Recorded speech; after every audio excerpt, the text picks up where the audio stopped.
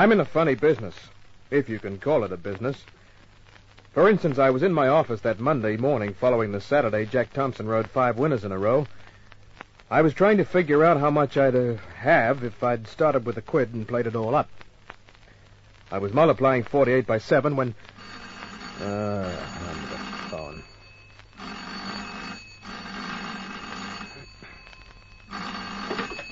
Larry Kent, Private Investigation. Oh, Mr. Kent, my name is Ashley, Reginald Ashley. Well, am I supposed to know you, Mr. Ashley? No, not at all, but I would very much like to make your acquaintance. Yeah? For business reasons? Yes, certainly, of course. Well, fine. Come along to my office. To your... look, I'm afraid I can't do that, Mr. Kent. Why not? Well, Mr. Kent, I would rather not explain over the telephone. It's... well, you see, it's a very delicate matter. Mm-hmm. I suppose I must be honest with you. The point is, Mr. Kent, that I'm in great danger. Well, what kind of danger? Well, I'd rather see you personally before I tell you that. Then it's protection you want. Yes, more or less. Well, I'm pretty expensive, Mr. Ashley. Oh, money doesn't worry me. You're lucky. Worries the heck out of me. I charge $13 a day plus expenses. 13 a day. Well, I can manage that. I have a minimum, 50. That's quite all right, too. Oh, fine. Where can I see you? Well, I'm at a pub on the lower end of George Street. It's just before you make the turning into Woolloomooloo. The Ivanhoe or the... It's the Ivanhoe, yes, the Ivanhoe, that's the one. Mr. Kent, I'll be in the saloon bar. Now, I'm wearing a grey flannel suit, a red tie. Look, I'd like to see you immediately, Mr. Kent. I'll be there in 10 minutes.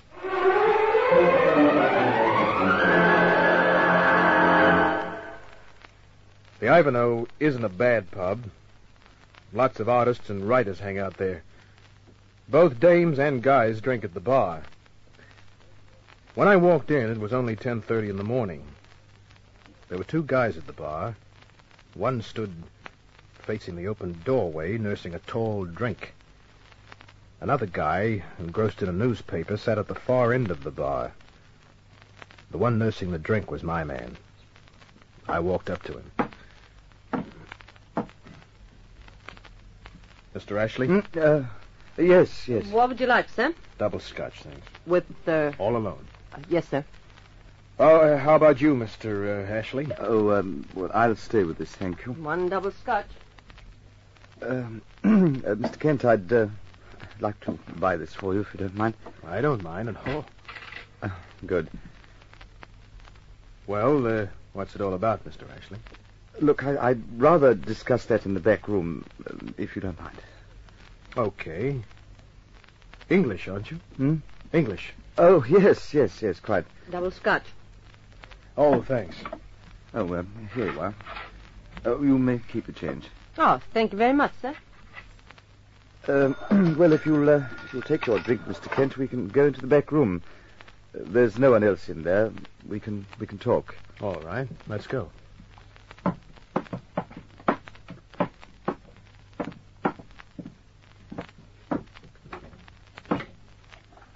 After you. Thanks.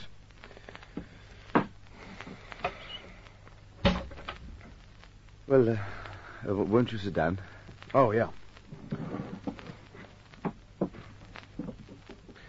Well, here's luck. What? Oh, yes, of course. The very best. Cheers. Cheers. You're an actor, Mr. Ashley, aren't you? How did you know? Oh, it's not too hard to tell the face of a veteran actor. No, I suppose it isn't. All about this danger you're in. Yes. Where's my cigarette holder? Oh, here it is. You like a cigarette? No, thank you. I have some of my own here. He put the cigarette holder in his mouth, started to rummage through his pockets. Where did I put them? His eyes were on me. Suddenly, he stopped rummaging. The end of the empty cigarette holder was directly in line with my face. His face puffed. I moved aside. Something fanned my neck as it went by. I got up, lifting the table with my hands and knees. Ashley's cheeks began to puff out again, but before he could do anything... The cigarette holder fell from his mouth. He reached out, grabbed it. I brought my foot down.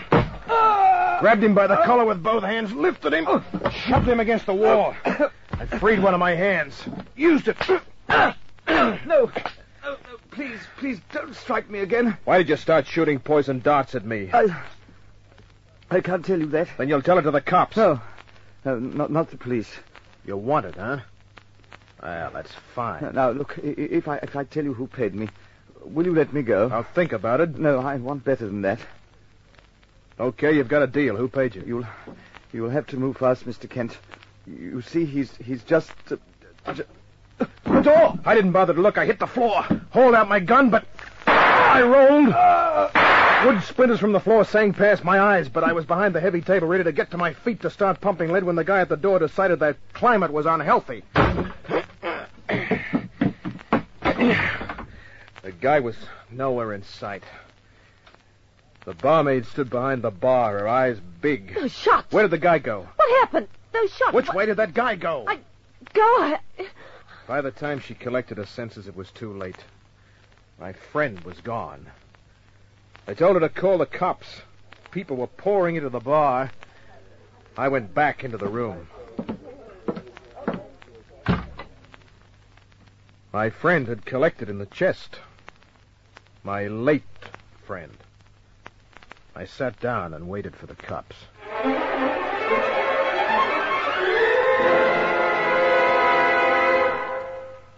I was at headquarters in Inspector Daniels' office. It was 3 hours later.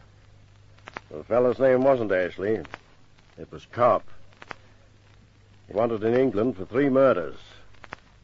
Same type of kill in each case. Poison dart, huh? Yes. Now, Kent, about the fellow who shot Cobb. And threw a slug at me. Or isn't that so important? Who is he? I haven't got the slightest idea. Do you expect me to swallow that? Look, there are times, Inspector, when you could swallow an elephant. Other times you would have trouble with an aspirin. Now, look, Kent... I know what you're getting at. You figure I'm playing Johnny the hero. Well, here's how it happened for the 10th time. The guy called me up, tried to stick me with a poison dart. When he missed, the guy who was waiting at the bar kept him from talking with a slug and then tried to do the same job on me. Now, doesn't part of that check with the barmaid? Yeah. Well, she was the one who should have got a good look at the other guy. Well, she didn't.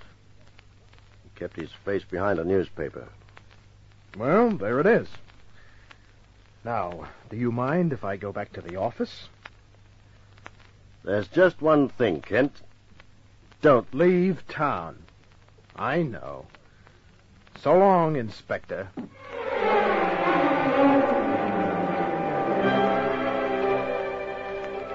A week passed. I didn't exactly forget the little episode, but I put it far back in my mind because I had other things to think about. For instance, there was the brunette who walked into my office. Hello. She was wearing a blue silk dress, and some of the silkworms must have gone on strike. Her physique? Well, she went out where she should go out, went in where she should, and took her sweet time about doing it. Mr. Kent. That's right, Miss... Randall. Sally Randall. Sit down, Miss... Randall. Thank you.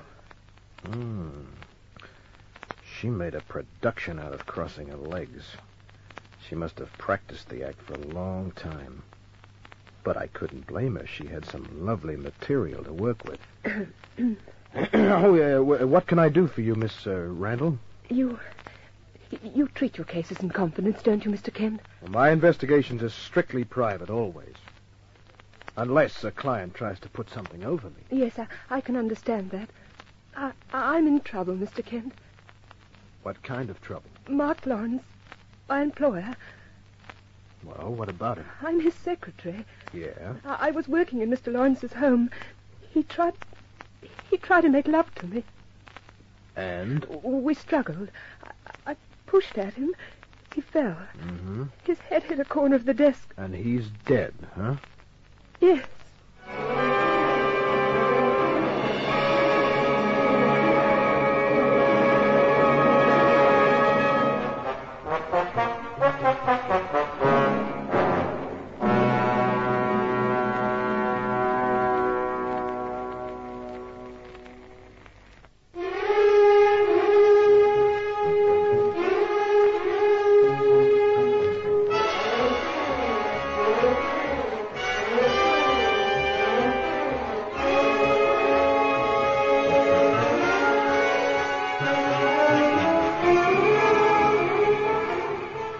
As I said the word dead, Sally Randall broke. Yes. Hey. Hey, now, take it easy. But I pushed him. Oh, the look on his face. Yeah, well, crying's not going to do you any good. But I killed him. Well, if it happened the way you say it happened, then Lawrence is responsible for his own death. Oh, Mr. Kent, the police may not see it like that. Oh, the cops in this town aren't too bad.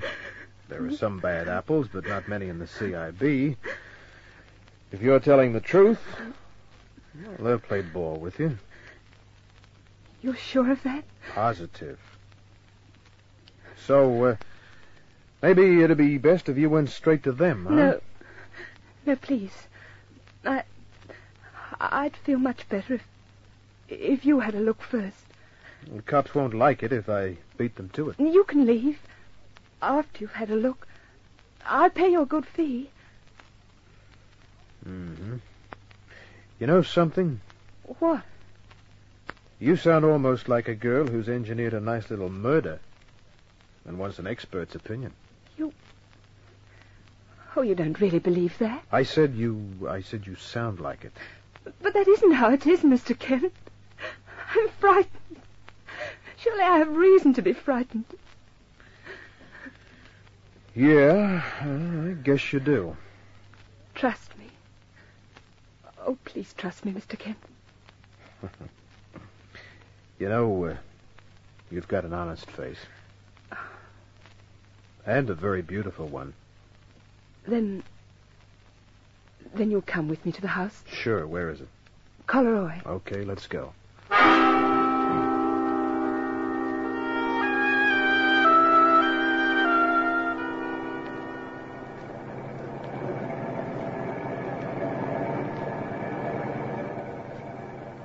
We climbed to the top of the hill overlooking Long Reef Golf Course. The next house to the left. Uh-huh. Then turn straight into the driveway. Right. You can park at the back so no one can see the car. Check.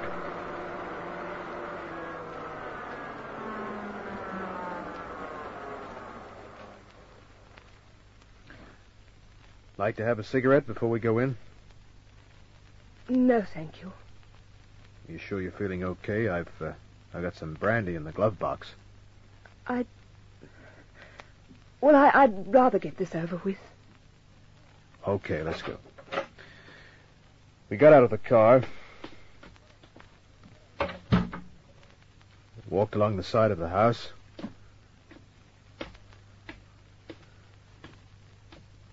Up a few wooden steps. The door's not locked. Please, you go in first. All right.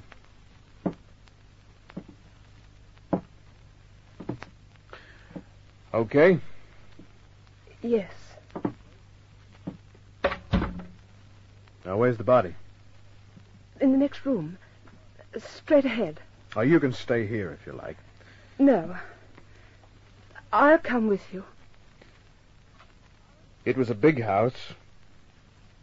Well furnished. Sort of luxury weekender. Mm-hmm.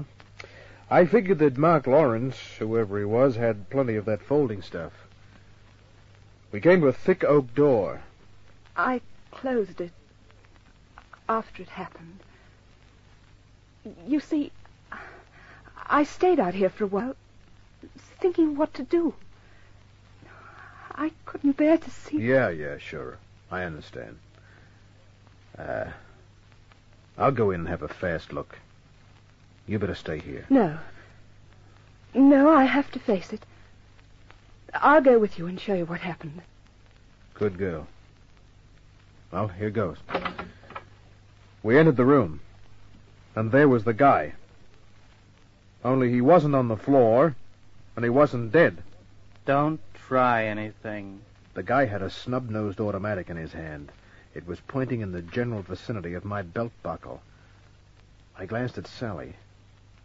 She seemed surprised. Mr. Kent, You don't kill them very dead, do you? Good actress, ain't she? Yeah, wonderful. We should have used a woman in the first place. I don't like the idea of making use of that Tommy. Oh. So this is the tail end of that, huh? That's right, Kent. Uh-huh. Well, what have you got against me? I never saw you before in my life. I've got nothing against you. I'm just a bloke who works for a living. Like our friend Sally here. you said this was just supposed to be a practical joke. Yeah, that's what I said. Fooled you both. You see, after the Pommy bungled it, Kent, Arnsworth said he'd leave it in my hands. Arnsworth? Yeah. Phil Arnsworth. You remember Phil, don't you? I remembered Phil. He came into one of my first Australian cases. Because of me, he was sent up for 10 years. Time goes fast, doesn't it, Kent? And Phil pushed those years ahead a little bit. He was a real good boy in jail. They took almost 2 years off his sentence. How much is Phil Arnsworth paying you, Joe? The name's Sid, and he's paying me plenty. More than you could offer, Kent, so forget about trying to make a deal. As for you, lady, you shouldn't have answered that ad in the paper for an actress. He told me it was to be a practical joke, Mr. Kent. Oh, I should have seen through it. Yeah. What are you going to do with her, Sid? Seems like there's only one thing to do. I guess Arnsworth will leave that to me. And he broke this gun in once. On the Pommy. Ah, so you were the guy behind the newspaper at the Ivanhoe Hotel, huh? That's right. Arnsworth is going to be here in about an hour. He'll want to take care of you personally, Kent. Yeah, but why do you have to kill the girl? She hasn't done anything. Oh, she's just unlucky, that's all. Now turn around, Kent, so I can take your hardware, and don't try anything. If you do, I'll put a bullet in your back and apologize to Phil later. He didn't give me a chance to do anything.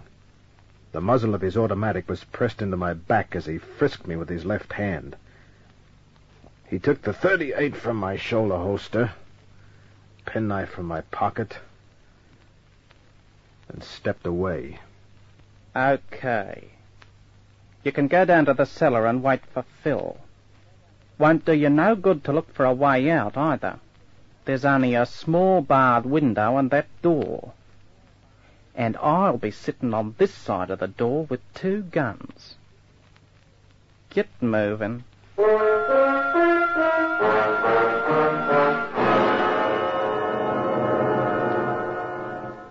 The cellar was dark and damp. The small barred window was 10 feet up the stone wall. Even with the bars out, a midget would have had trouble squeezing through. I'm sorry I got you into this, Mr. Kent. Hey, this is a heck of a time to stay so formal. Couldn't you, break that down to Larry, huh? You're nice, Larry. Too bad we couldn't have met under more favorable circumstances. Well, what's wrong with this? It's nice and dark. And we're alone. Larry.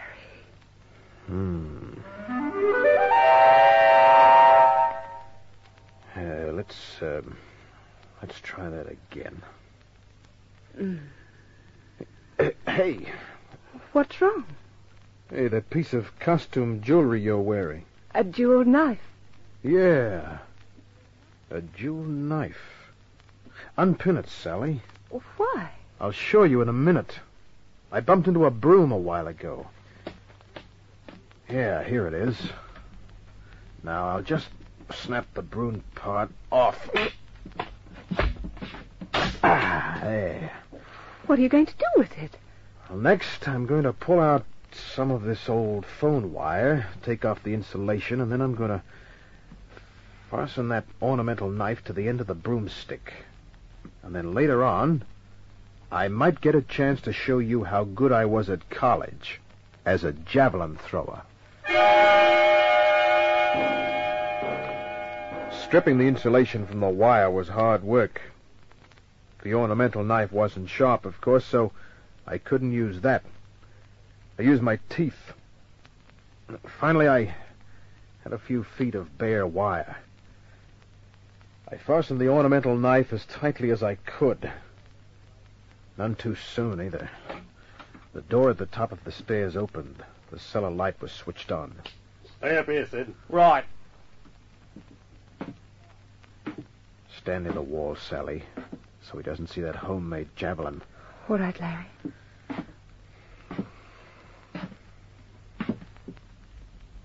Hello, Kent. Well.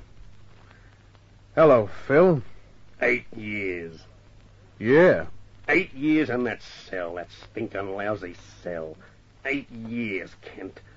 Thinking about killing you. Oh, you should have taken a more constructive hobby, Phil, like weaving baskets, maybe.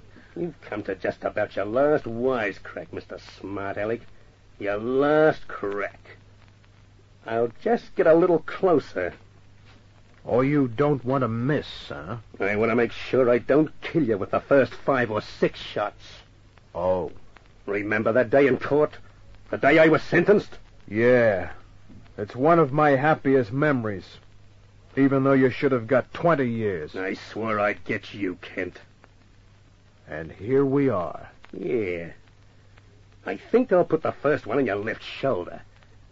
Get ready for the burn of it, Kent.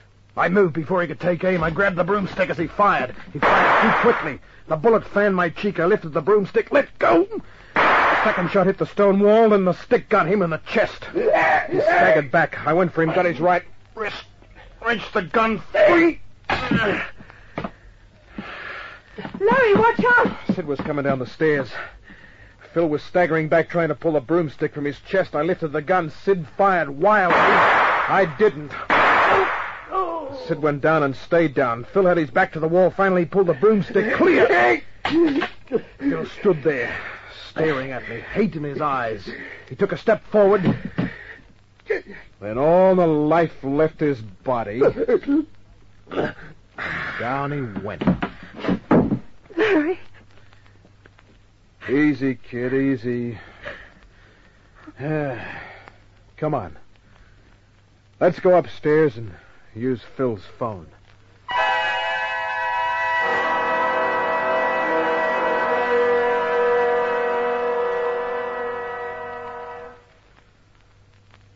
Well, the cops were very happy.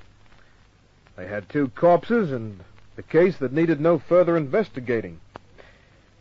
When the newspaper boys came, I let the cops take a lot of bows. Inspector Daniels was very grateful.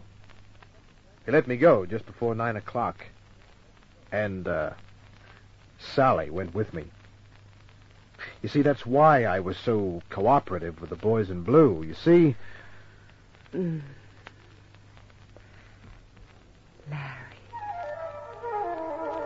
You see? Good night.